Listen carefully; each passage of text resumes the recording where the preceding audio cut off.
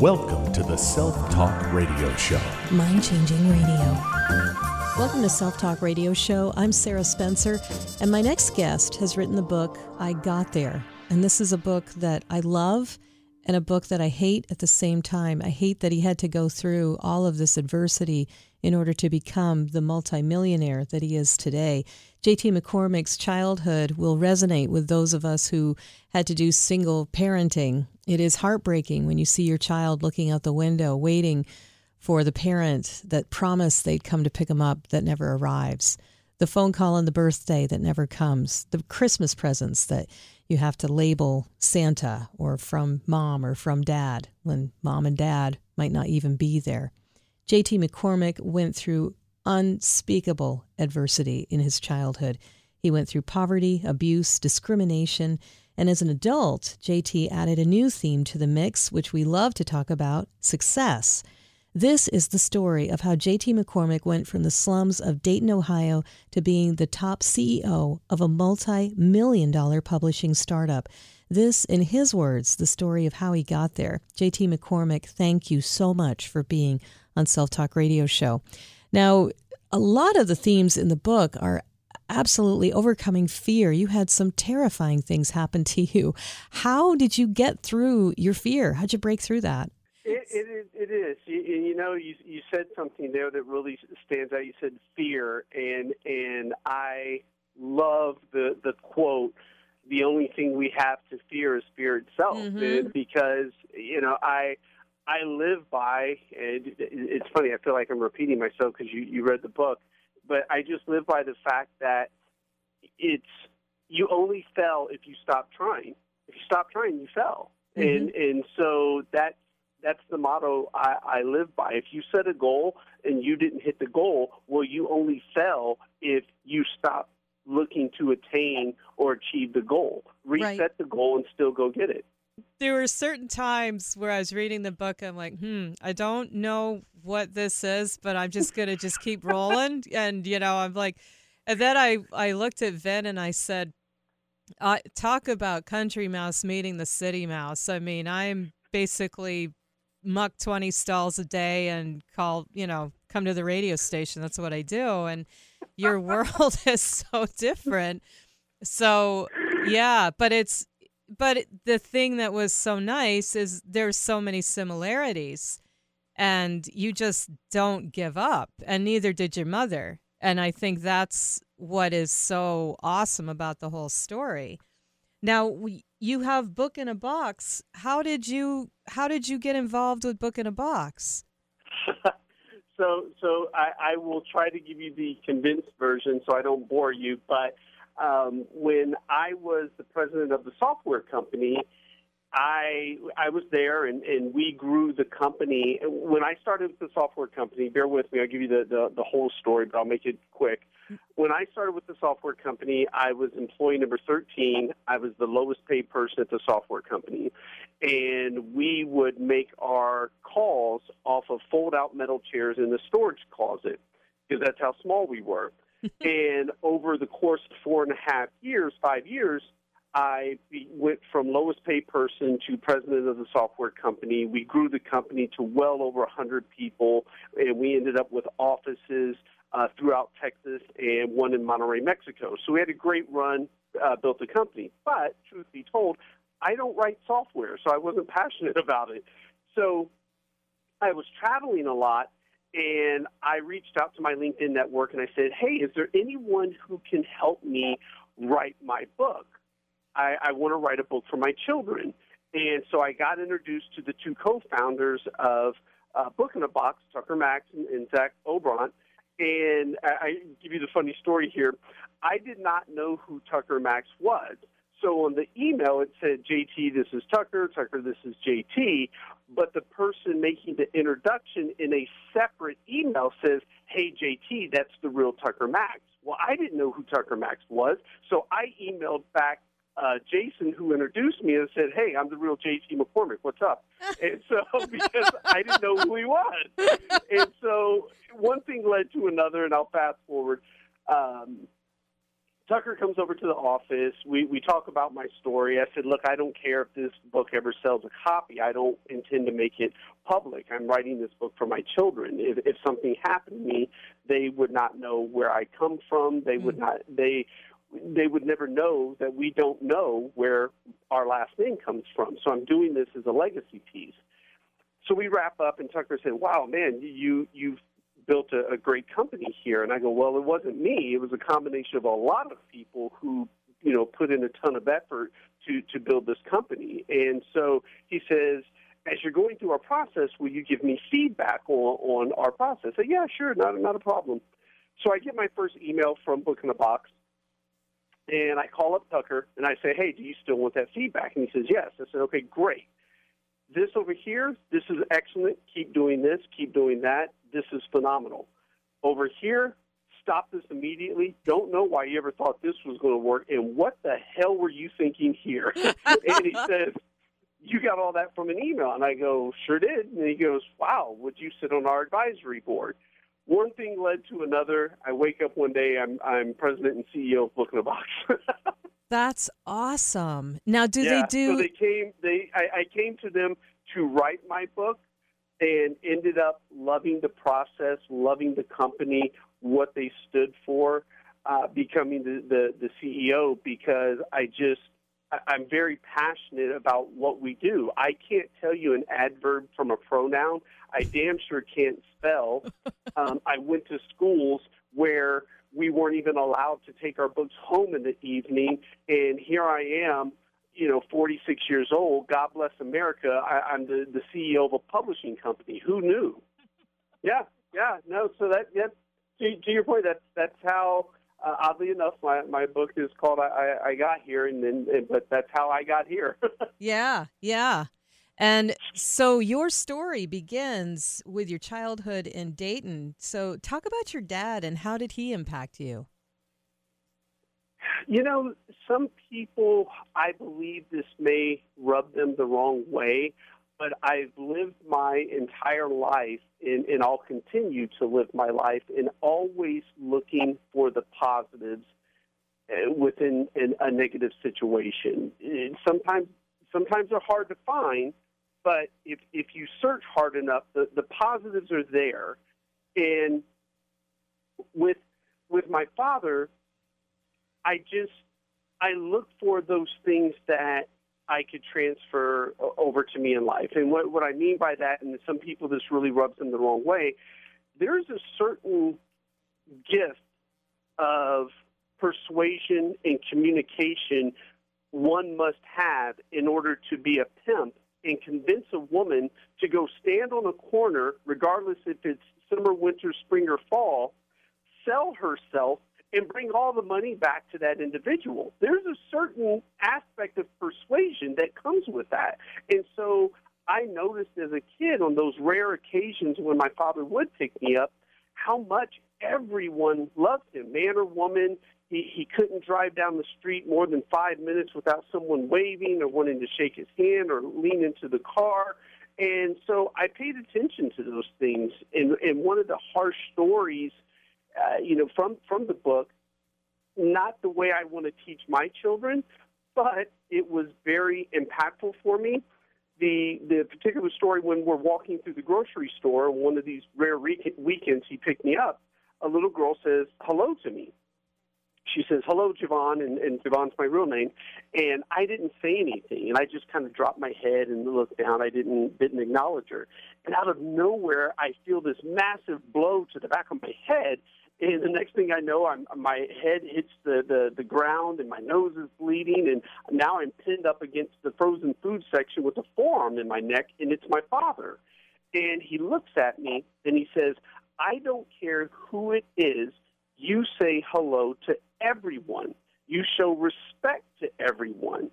And it's the damnedest thing that my father was a pimp and was telling me to respect everyone, but the lesson stuck with me. And to this day, I say hello to everyone. And in fact, I treat service people, waiters, waitresses, housekeeping at a hotel, I treat those individuals in the service industry better than I treat C-suite executives. So to this day, I speak to everyone.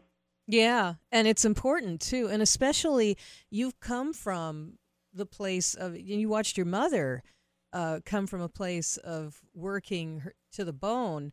When you come from that background, you have a lot more respect for waiters, waitresses, people in the service industry than the average bear does, and it does pay dividends, definitely.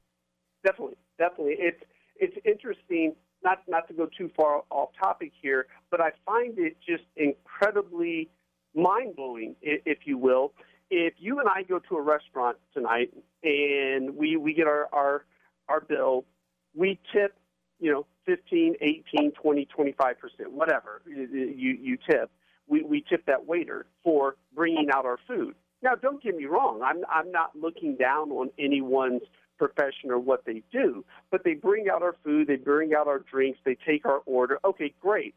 But what I find absolutely amazing is that we don't tip housekeeping staff in hotels. These people clean the restroom, the toilet that we sit on. They clean the shower that we take a shower in to clean our dirty bodies. They make our beds, but we don't tip them. And I'm mind blown by that. So I always make sure that I tip housekeeping because many of them are making minimum wage, $10, $12 an hour, and you talk about thankless job.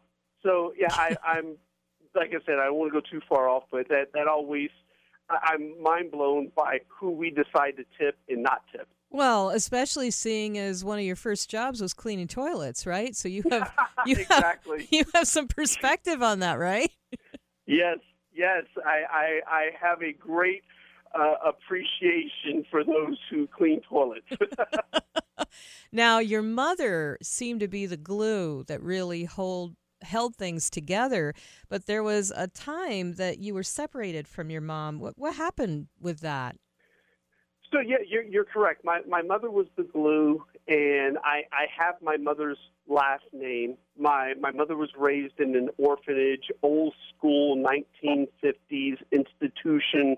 Never saw the outside of those four walls, and you can only imagine the neglect and abuse that went on inside those four walls. And so I have my mother's last name, but we don't know where the last name comes from. My mother has no clue how she got the last name or where it came from. But when my mother had me, my parents were never married.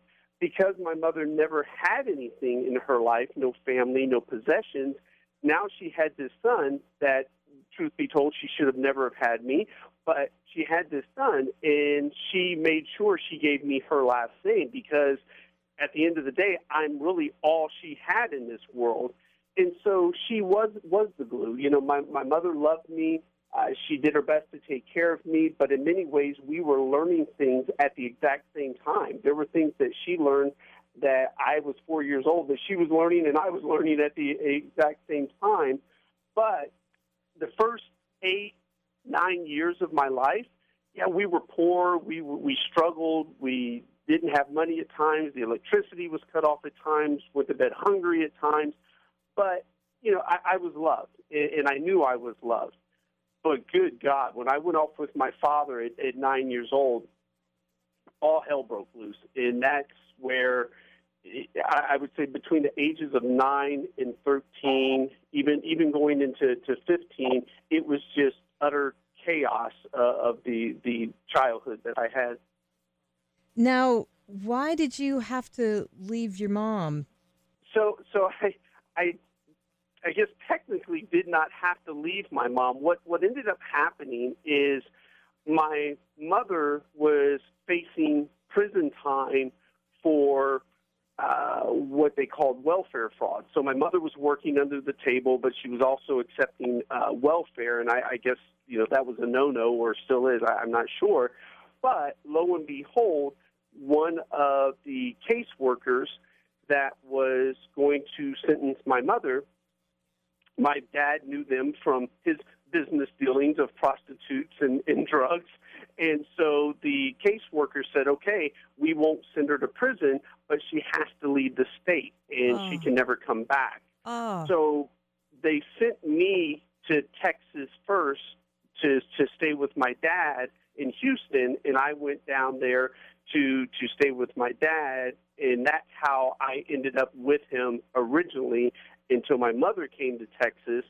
I still stayed with my father when my dad when she got to Texas, but fast forward there, not to be too confusing, my dad was in Texas because he was trying to, quote unquote, get out of the game, the hustle game of drug dealing and pimping, but it just called him back, and he went back to Dayton, and one day he just up and said, I'm out, and he went to Dayton, and I was living with one of his prostitutes who they had now had, 2 kids together, and so I'm living with the prostitute. My mother is living in Texas, but I'm not with her. Well, then one day the prostitute just says, okay, we're going back to Dayton as well, and we up and leave. And no one ever told my mother I was going back, so I left, and my mother had no clue where I was. We're speaking with J.T. McCormick. He's a multimillionaire, CEO, and author of I Got There. And up next, he's going to talk about Uncle Bobby time, how that taught him a lesson that he lives by today, and also the impact of being from a white mother, a black father, living as a racially mixed child, and how racial profiling actually he saw as a positive. His optimism is inspiring. We'll hear more from J.T. McCormick next on Self Talk Radio Show.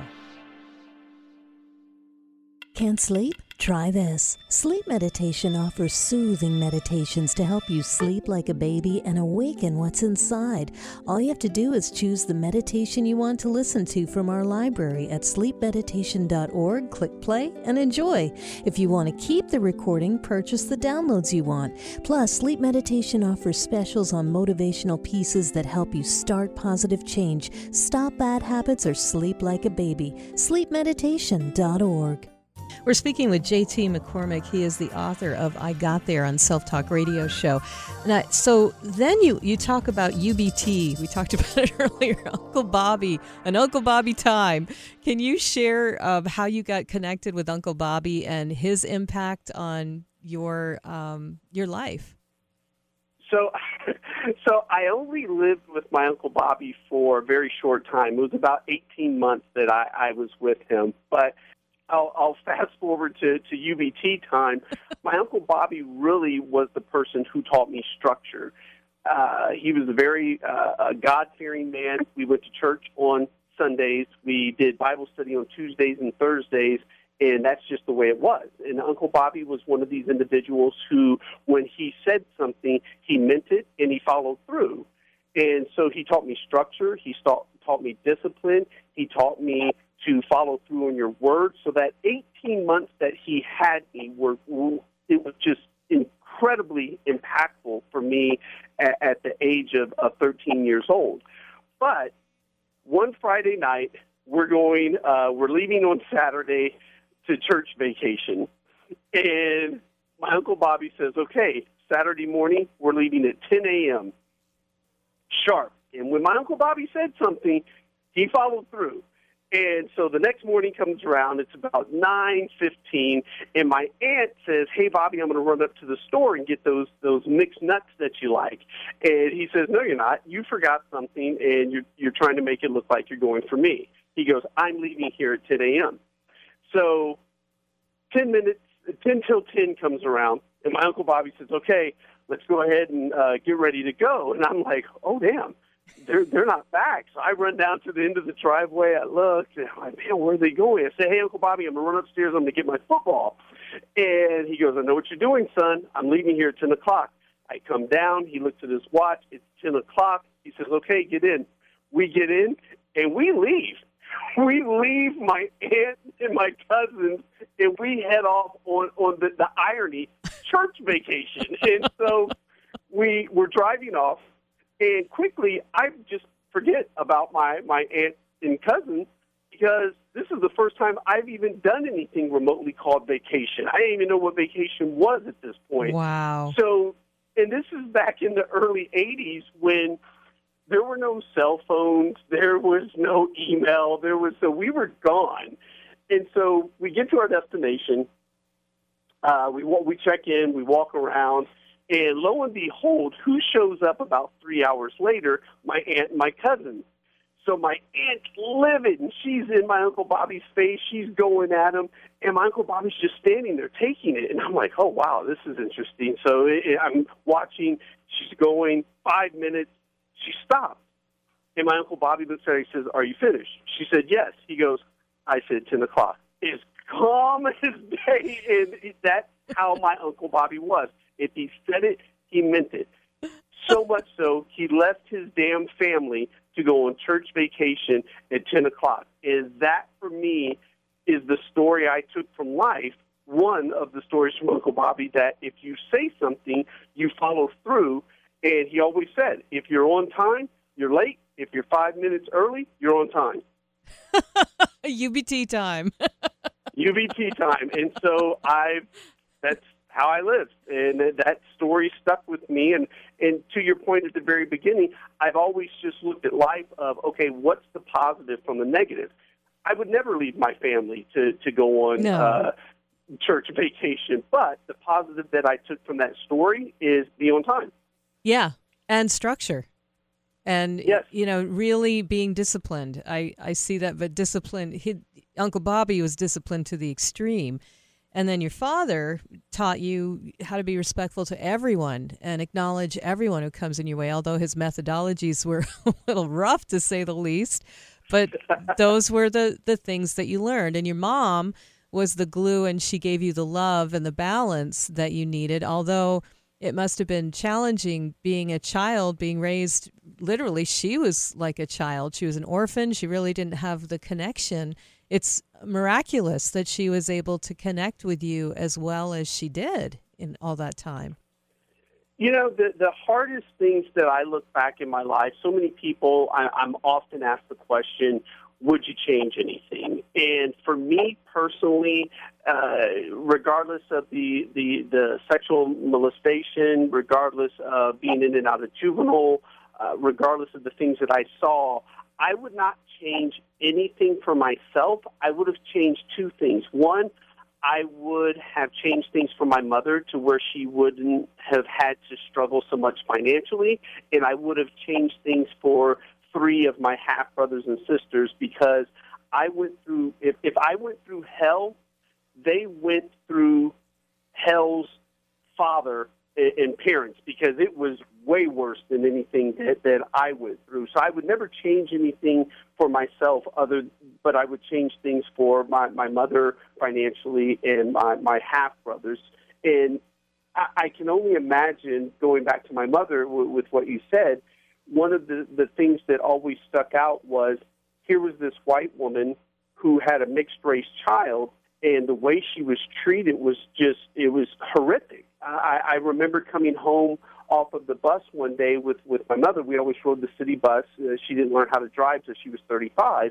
And so we're walking towards our apartment, public housing, nice word for projects. And so we're walking up, and we see all of our belongings out on the curb, and we're like, what's going on? And I was 5. And so as we get up to the apartment and we see all of our belongings, the landlord comes running out of the house, goes right into my mother's face, and says, no nigger lovers can live here. And I just remember saying to myself, wow, I'm 5, we don't have any money, we don't have any family, and we don't have any place to go. What are we going to do? And to this day, I don't know what we did, but I do remember sitting on the curb next to my mother with her holding me and us crying, and that was it. And I just sit back and I think about how hard that must have been back in the 70s when mixed-race relationships were so frowned upon. I remember personally being called zebra, Oreo cookie, chocolate and vanilla swirl, put your cliche mixed comment in there, but I can't imagine what that was like for my mother. And that also impacted you as far as your name. And I was reading, when I read in your book why you changed your name from Javon to JT, I was so sad. It was, my name means everything to me, and I wouldn't want to have to change it for anybody. It's like, this is who I am. And for you to change from Javon to JT, it opened more doors for you, correct? It did. You know, there's a piece in the book, and it's what I call my favorite and most freeing part of that entire book. And the reason why is because my wife said it best. I spent a life being a chameleon.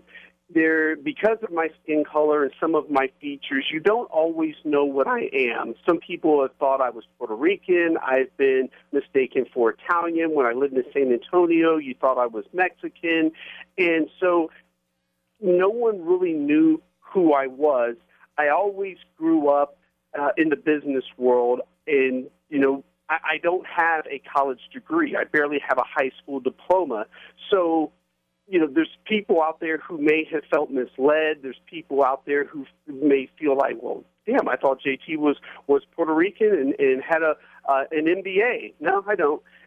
But I was whatever I needed to be to get wherever I wanted to go. And it sucked at times because I couldn't be Javon McCormick, because you're going to judge that person the minute you hear that name, Javon. You've already made a judgment. True. But if I was JT McCormick, you didn't know who that was. And so I gave myself a shot at you focusing on my character and my work ethic long before you got into my skin color and name and all of that stuff. So I've spent a lifetime not wanting people to know I had a black pimp father, not wanting people to know that I don't have a college degree, not wanting people to know that I struggled mightily in relationships. I was a monster in relationships. And because in many ways, no one ever taught me anything. And so I didn't know how to act. And now I'm fortunate. I've got a phenomenal wife, children, and, you know, here I am. But, yeah, I've spent a lifetime, at least the first 45 years, at being what I needed to be to get where I wanted to go. Yeah, you know, I really relate to that. I was on a TV show. I mean, I'm that sounds stupid because I really relate to that because I'm about as white as they come. But I am a woman, you know, so that, you know, forgive my stupid comment there. But I am a woman, and I had won an award or something for my business, and I was on a TV show. I was being interviewed, and she said, how is it hard to have a business as a woman? And I said, well, it's hard to have a business regardless of whether you're a woman or a man or a zebra. I said, you have to work hard for a business, and you have to have vision, and you have to have people that you have to be unshakable. And that's the traits that you need to have as an entrepreneur, whether you're a woman or you're a man or black or white. It's a matter of your character. And I'm so pleased to hear you say that. And yeah, there are challenges that come with being a woman entrepreneur, as there are challenges that you have faced with racism that's come up. But one of the moments that I enjoyed in your book was when you talked about being stopped for racial profiling in Oregon. And you said that being racially profiled was a gift for you. Can you talk more about that? It was interesting. I had always been looked at, you know, mixed race, like I said, zebra, Oreo cookie. I had heard all that crap growing up, so that wasn't anything new to me. But I had never actually experienced racial profiling before. And so here I am in Portland, Oregon, and I loved it. I just thought it was the greatest thing in the world. I had never smelled clean air that clean. I had never seen such a clean place. The mountains, the trees. You're an hour from the mountains. You're an hour from the coast. It was just such a beautiful place. I still love it there. And I lived in a suburb of Portland called Lake Oswego. And unbeknown to me, the nickname of this place, and I apologize to all the residents of Lake Oswego because I still love it there, and I'm going to buy a second home there one day. But the nickname, at least when I lived there, was Lake No Negro. And so I did not understand. I was like, oh, wow, that's interesting. And so I got pulled over one day by a police officer, and he asked me, he goes, what are you doing here? And I go, well, I live up the hill right there. And I remember he said, are you sure? And I go, well, yeah, there's my address on my ID. And so that was the first time I really understood racial profiling and what all it consisted of. But it changed me because I said to myself, okay, you know what? I'm just going to work harder and prove I do belong. Yeah. Regardless of my skin color, like I said, I've always wanted to be judged on my character and my work ethic. Yes. I've grown up where I've said this to so many people that I know everyone's not going to like me. You know, so many people struggle with if someone doesn't like them, it shakes the world. Well, the blessing and the positive that I got was I've grown up with people not liking me since day one. So I learned early on, you will never be able to make everyone like you, and you will never be able to please everyone. So all I've ever wanted to be judged on are three things. My character, do I respect and treat everyone kind? My work ethic, well, am I willing to outwork everyone? And then lastly, do I dress nice? As So I stand here with I don't really care what you think of me. Well, you know, as I stand here with my muck boots on, yeah. I'm glad you dress nice, JT. But Thank you, ma'am.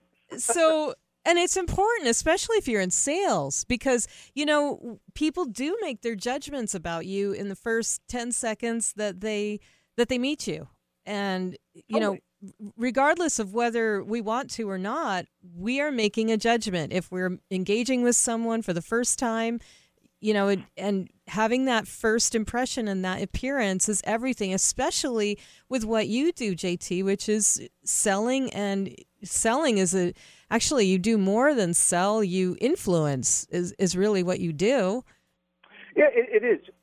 The way you conduct yourself, how you shake hands, how you engage, the way you dress. Like I said, it's to steal from Martin Luther King.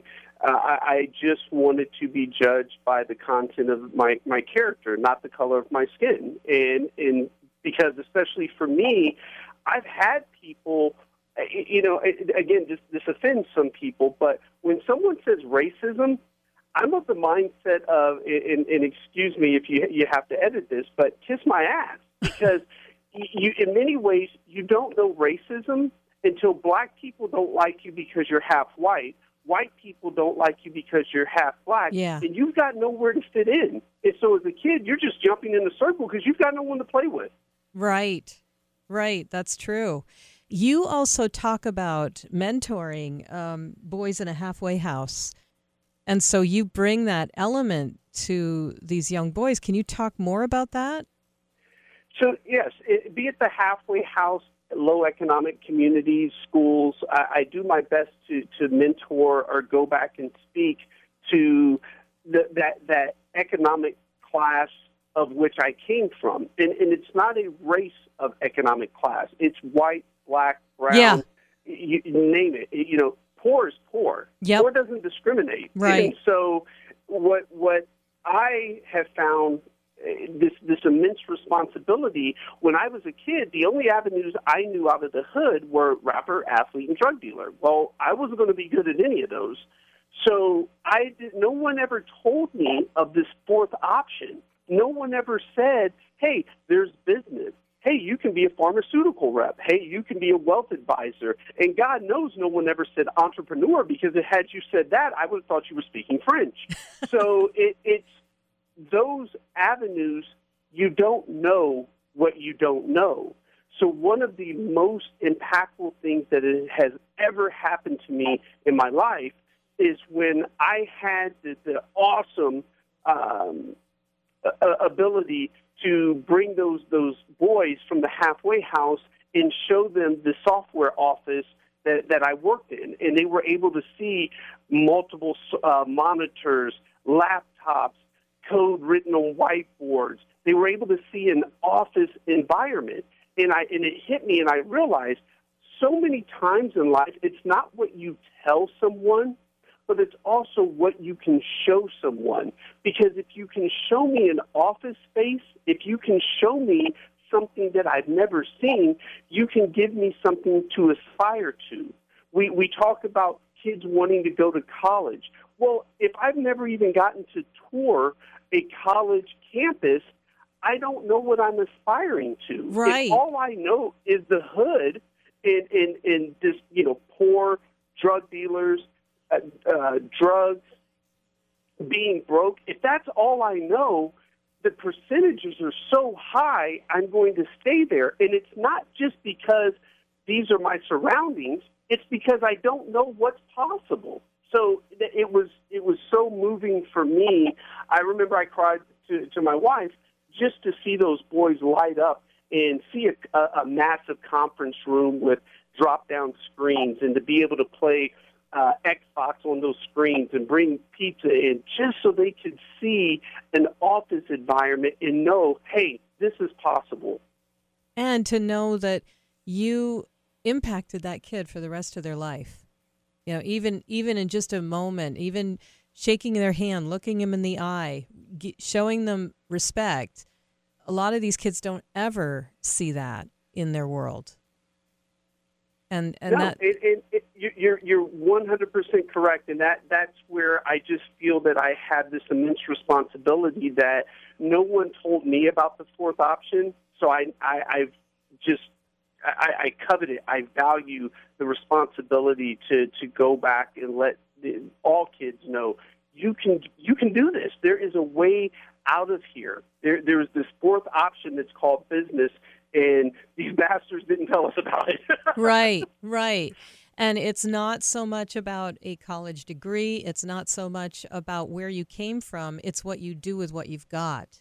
And I think that was my big takeaway with your book, I Got There. It's an amazing book, JT. I had to put it down the first few chapters because it emotionally hit me so hard. But it is such a great, wise book on business and on conducting yourself and on selling and influencing people to get what you want. I mean, that's what sales is if you can influence people and you learn those lessons through your life because you had to survive. And that's one thing I wanted to ask you too, because you got to these echelons. You worked with Mr. Gentry and worked on I think it was Payday. It was what do they call Payday it? loans. Thank you, Yeah. Payday loans. And so you're doing that for a while, made some good money. And did that sort of ethically just hit you in the stomach after a while? The moment that really jumped out to me, that stood out, one, to this day, I am so grateful for Mr. Gentry and him cracking the door for me. And why I say cracking the door for me is no one has ever given me an opportunity. A few people have cracked the door for me and left it open for me to kick it in and make the most of my own opportunity. So I'm passionate about that because no one ever gave me anything. I went and I worked for it, and if you left the door cracked open, I was kicking it the rest of the way in and going to make the most of anything that was available to me. Mm-hmm. And so I'm very, very thankful for Mr. Gentry. I was a 23-year-old kid with a horrific background, and he gave me the opportunity to move to Portland, Oregon, and manage payday loan offices. And I loved it, and I was so good at it, and renewing people and giving out loans and collecting on the loans. But one day, this white mother and this mixed little boy came into the office, and it was slow motion. It looked like my mother and me walking into this place, and the lady was borrowing $100, and it hit me. If you have to borrow $100, how in the hell are you going to pay it back? And because if funds are that tight for you, it's going to be hard for you to pay that back. And it hit me like, wow, this is a vicious cycle that people get stuck in, and then they come back in, and you've got a person like me convincing you to renew the loan and stay in the vicious cycle. And I say this with all sincerity. I love Mr. Gentry. He gave me cracking that door open for me was one of the greatest things he ever did, because it really allowed me to understand business. But I just couldn't go down that path anymore. And I remember I resigned shortly thereafter. I saw that lady and that little boy, but it emotionally it hit me, because I thought about me and my mom and how much we struggled and how much $100 would have helped us and changed our month. So that was a defining moment. And I said this in the book, just because it's legal doesn't make it right. Yeah. Yeah, that's true. And we face those ethical things throughout life. I mean, I worked for a few jobs that ethically I had a real disconnect with, but it was paying my bills. And there came a point where I couldn't do it anymore. I just, I love the people I worked with. I enjoyed it, but it was totally against everything I believed in. And you have to make those choices sometimes in life. And, that's really tough. Now, there was a point where you made a lot of money and then you lost it all. How did you, I really want to hear this. I mean, did your credit score go belly up? How'd you crawl out of that hole?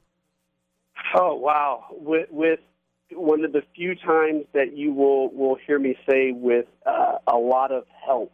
I remember being broke. I remember living in this little apartment, and I mean, I'm talking broke, lost everything, beyond broke. I was negative broke. My stepfather had to loan me money. My best friend from the time we were 14 had to pay my rent a couple of times for me, and that was in many ways, it was a great moment. Like I said, I find the positive and the negative. I spent the next 5 years, I never bought anything new, and I immersed myself deeper into investments, leadership, companies, structure. It's amazing the things that you can find on the internet. The company quarterly reports, annual reports, everything and anything is on the internet. And I just spent 5 years studying, and I bought nothing new, probably way more than people want to know, but no new underwear, no new socks, no new T-shirts, nothing. Mm-hmm. I ate, I went to the gym, and I studied, and I had my little job, and that was it. But yeah, I went broke. What was a book? What book did you read that inspired you most, or what was the thing that you studied that you were like, oh wow, this is awesome? In my opinion, I'll tell you what I discovered is the greatest invention in the history of man, in my opinion, is compound interest. Not fire, not the wheel. Compound interest is the greatest invention ever. That, along with equities. I was fascinated that you can take $100, invest it into a stock, and turn it into $200. You look at these individuals. Let's take Bill Gates. Bill Gates developed, software. Michael Dell, made laptops. You have people who invented certain things. Steve Jobs. What I was fascinated with was someone like Warren Buffett. He didn't invent anything. He didn't create anything. He invested a certain amount of money, and it made more money. And that fascinated me, that you could do this and not have to actually invent anything. And I've always had a deep love affair with stocks, equities, companies, decision-making of leaders. And so I just immersed myself with studying. It wasn't one particular book. It was all of it that I would just study anything and everything I could get my hands on, and I still do that. Wow, that's fantastic. J.T. McCormick has been my guest. The book is I Got There. Highly, highly recommend this book. It is a fast read, I'll tell you. I loved it. Thank you so much for being on this show. JT, if people want to know more about Book in a Box or buying your book, I Got There, can they get I Got There on Amazon? You can get the book on Amazon, and then our company is bookintheBox.com. You can find out more about it there. And I have to leave you with this, Sarah. I cannot tell you how much I truly appreciate you having me on the show. I look at my life, I look at where I am, and I'm grateful every day that I wake up. And never in a million years could anyone have ever told me that I would be on a show such as yours telling my story of working hard and just believing that I can achieve any goal that's out there. So I thank you so much for having me on. Very, very humbling and a true honor. Oh, thank you, JT. It's a pleasure having you on the show. Are you going to be doing any seminars or mentoring of people coming up? Because I was reading the book and it just screams for, I was like, where's his seminar? Where's he teaching? that was really what was... I've been doing some more speaking. I'll be doing more speaking throughout the year of 2018, and I'm still big on giving back. Especially, we do a backpack drive. I'm big on giving kids at least the opportunity. There's nothing worse than I remember being a kid and sitting there and not having the school supplies necessary to even try to be a good student. And so I'm big on doing backpack drives filled with all the supplies that kids need. I'm still huge on giving back to communities, and so I'll be doing more speaking in 2018, but I'll also, I would say over the next 2 years, we've got some other things we're working on and trying to put together a foundation for children and giving back. I'm incredibly passionate about children because children didn't ask for their situations. That's just the cards they were dealt. And so I have respect for adults, but as adults, we get to choose some of the things that we want to do. Children don't have a choice, and so I'm very passionate about giving back to children. Wow. Thank you so much. JT McCormick, the book is I Got There. You can check links on selftalkradioshow.com. We'll definitely have those there. Thank you so much for being on the show. Thank you, Sarah. I greatly appreciate it. Thank you so much. I'm Sarah Spencer with Self Talk Radio Show.